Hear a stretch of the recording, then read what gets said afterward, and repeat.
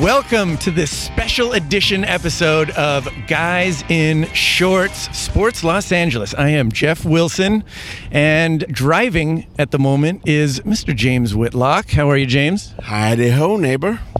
Yes, thank you for driving, by the way. We are on our way out to the LA Film Festival for the world premiere of Man-Child, the Schea Cotton Story.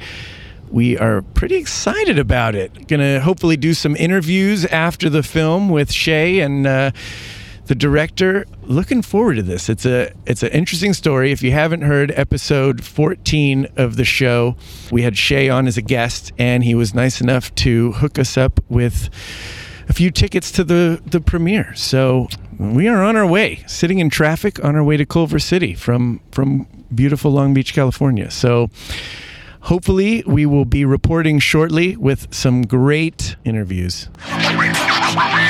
We are at the ArcLight in Culver City, California, where we just got out of the world premiere of Man-Child, the Schea Cotton Story. And we are joined by the director of the film, Mr. Eric Pitta Herbert. First off, congratulations, Eric. You got to be proud of this thing. Very proud. I'm very excited. You know, a lot of people came out. A lot of friends, family, and a lot of people that really enjoyed the film, and it was a sellout. So that's always, pleasing. Absolutely. Crowd was very responsive to it. You got the standing O, right? That's it. That always feels good. You can never get enough of those. Not that I got too many, but you never get used to that. Yeah. So tell me, what drew you to this story? Well, like I said, I'm into basketball. I played basketball. When I was younger, I used to go and watch Schea, and Shea's like maybe 8 years younger than me. And I used to bring people out like, man, you got to come see this guy. You don't like basketball, but he will make you like basketball. And just his pure domination was just so exciting. And I was like, man, if I ever do a documentary, he's going to be, the subject matter. That's great.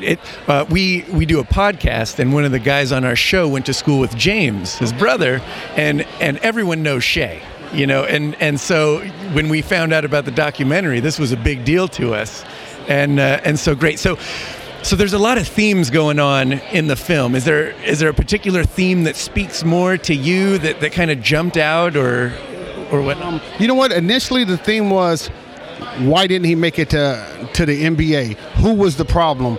But as we got more interviews and everything, it turned into a survival story, and it was about survival and perseverance over, being able to overcome, all these obstacles, and then still occupy that space in your field of business. I mean, that just says a lot, and hopefully, this to teach, kids, parents, and, others that are, in that same space. Yeah.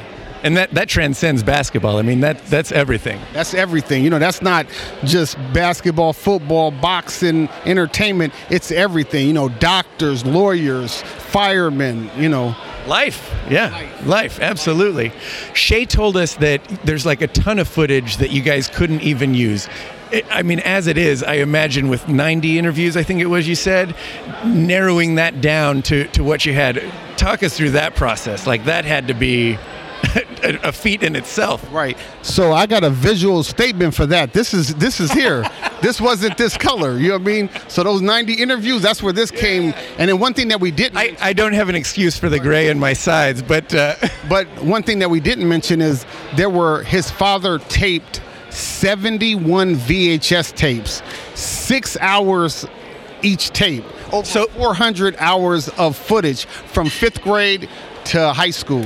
So all that footage in the film, Shea's father taped? Yes.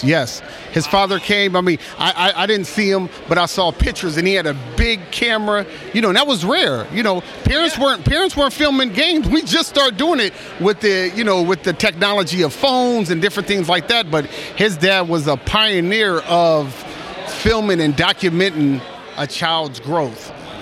And to that point, when we had Schea on the other day, we kind of thought about if Schea had played today, where everyone has a camera and a video recorder and instant access to get that video out to the world, do you think his story would have ended up different had he played today? His story would be different, and I probably won't be telling it. You know what I mean? Right. It'd be bigger than that. It'd be much bigger where, he would be more compared to the Kobe Bryants and the Michael Jordans of today.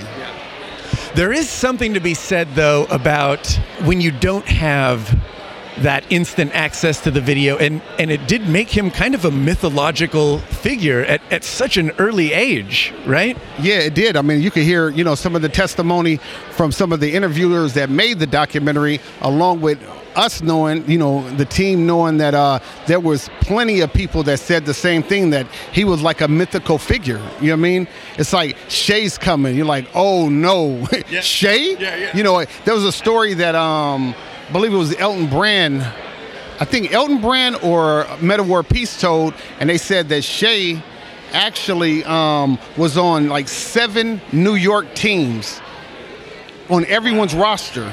And he didn't even go to the tournament in New York, but he was on everyone's roster in them hoping that he would come out and play for him. Wow. Unbelievable. I mean, it's an amazing story. What's next for the film, obviously? We're going to enter it into a few more film festivals. Right now, we're in current talks with different people as far as distribution. We want this to get out to the masses. We want to, let the world hear this story, because we know what type of impact it's going to have. Eric Ptah Herbert, thank you so much for taking the time with us. Appreciate it. You should have told me I'd have worn my shorts. You know what I mean? That's our excuse for dressing casual, is we just name the show Guys in Shorts, and then we can walk in, nobody thinks anything different. Joining us now is Shea's brother, James Cotton. Good, nice to meet you. Guy on our show went to school with you, Victor Costello. Okay. Went to Bosco. Okay. And it's funny because through you is how we found out about the story. He's like, I went to school with Shea's brother, James. Cool, good, that's good. So how's it feel to be here tonight, to see the film? What's the reaction? It's great for Shea because his story is so great. He's endured, he's never quit, he's so resilient. I mean, and you have a story when you don't stop. And if no one else can see it, you can see it, you get to the end, that's a story. So he has it, he's a shoulder to the world, he has a good message for the young kids. Don't quit, he was at the highest level, a lot of adversity, but he's still here, still strong, and helping out, giving back. So, absolutely. And the family, the strong family that you guys had was really inspiring to watch. And your parents, the positive influence, that they had. Old school throwback family, hardworking dad, mom at home supporting. We were lucky to have both parents, our whole time. So they gave us the rock, the structure. We knew hard work. We knew how to keep going and not quit, keep fighting. So, and it's transferred over everything we do in our life. So it's bittersweet because it makes it even more heartbreaking to see a good family that did all the right things, made all the right moves, and still kind of got kicked in the ass. At the same time, it's inspiring to see that, maybe a family that didn't have that background wouldn't have turned this into a positive, which it has, with the kids and whatnot. Yeah, it can go either way. It can go two ways. We're fortunate to have a strong base, strong foundation with our parents, and sometimes you get kicked a little bit, but then you win, and that's what's happening now for him. His story is bigger, maybe because he didn't make it and all the obstacles, because he was at the highest level. All his guys are $100 million guys, his peers. He wasn't, but he'll still have a bigger, longer lasting effect on these kids. So that's hopefully what happens. So. Absolutely. So we're a Southern California-based sports podcast, and I already mentioned we have a guy from Bosco that's on our show. You haven't, absolutely. You got anything to say to? I mean, all our listeners are former Bosco students, Southern California products. Any message for us? I'm a Brave through and through. A Brave. Go Braves. I mean, the programs have been doing amazing. I mean, the academics are second to none, but the programs, the football is exciting to go watch them in the championships for the state, nationally ranked. The basketball program, the same thing. Baseball's always been good. So I'm a Brave all the way to the end, That's awesome. James, hey, thank you so much. Appreciate it. Nice to meet you. Yeah, you too. That was James Cotton, everyone. And now we are joined by the man of the hour, Mr. Shea Cotton. Congratulations. Thank you. Thank you for the opportunity. First reaction, what's it like seeing a film about your life at the LA Film Festival? Well, growing up in Los Angeles, this is like a dream come true. It's surreal. The feeling, to be honest, I'm just so thankful to behalf of the LA Film Festival for giving us this opportunity of nominating us to be one of the people that's accepted.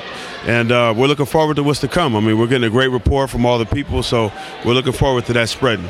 it's a feat in itself that you made a film about your life. I mean, I don't know how many people say, I should make a documentary. I should, tell this story or whatever. And you actually have done it. It's completed and it's amazing. We just watched it. Talk us through that process. How did that come about? It was years in the making, probably over 10 years in existence. We were tempering back and forth. I was finishing up my pro career, and the timing when I was playing wasn't so good. But as I was laddering into retirement and the next phase of my life, my daughter was born, and I wanted to do something powerful to leave a legacy to help a lot of people. And the film materialized, and timing was perfect. I mean, I think the stars are aligned now. We're 20 years post from my high school career, so we're looking forward to a lot of great things. Absolutely. You obviously have a huge competitive edge. Did any of that translate into getting this movie made? Most definitely. I took the same drive in basketball that I did in the film space, and I worked tirelessly with my media team, our True Group, and they've done a great job. They brought the vision to life. I couldn't do it by myself. My executive producer has been so supportive, so we're excited, man, and words can't express the feeling right now. I believe it. I mean, it's super exciting. So you said in the film that your pro career kind of became a slap in the face, which, I mean, we all got that feeling from, and it was very honest of you to say what we were all kind of feeling. And is this any sort of redemption that your story is going to be told and now it's for all time, this documentary, and I mean, if it even helps one kid, not fall into the pitfalls that maybe you did with the NCAA and whatnot. Is there any sort of redemption there?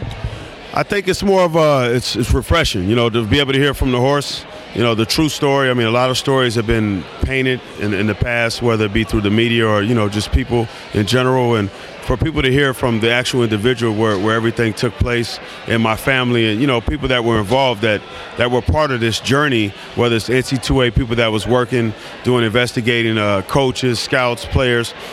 It's really refreshing for me, and it's revealing on another end when you got NBA players speaking on your behalf that normally don't speak at all in basketball stories unless they're talking about themselves.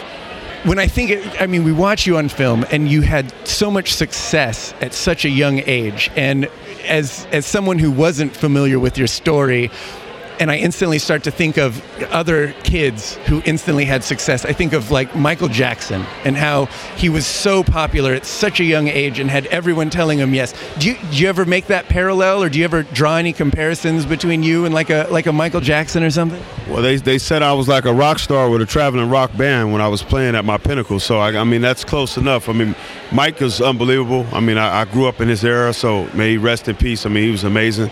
I felt like I know I was special. I had a gift, and I worked really hard at it, and I wanted to entertain, and I felt I accomplished my goal. I came from humble beginnings in the L.A. Harbor area. Me and my brother, we were just working to be better and stay out of trouble. Didn't want to get caught up in the streets like some of our peers, and basketball became a safe haven for me, and I made it my sanctuary, and I'm excited about where we're headed as a piece. Is there anything that the film didn't capture that was, maybe left on the cutting room floor or something that it missed? I think just in its entirety as far as what I'm doing today. I mean, you got glimpses of the story, in 78 minutes you can only paint so much of a picture. But, today I'm doing so much work with the kids, that goes unseen and unheard. And I'm fine with that, because the kids know. I mean, I'm in it for them at the end of the day. The adults sometimes can be tainted. They may be kind of personalized, focusing on people for favorites. And I'm just focusing on the kids. As long as the youth get what they want out of this and they're better people, then I accomplished my goal. I was just talking to your brother, James, about how it was so bittersweet to see such a good family. Your mom and dad obviously gave you and your brother a good foundation and steered you in the right direction with sports and getting involved and all that stuff. And it made it sting so much more when you guys did all the right things and then kind of got kicked in the pants by the NCAA and the pitfalls that happened.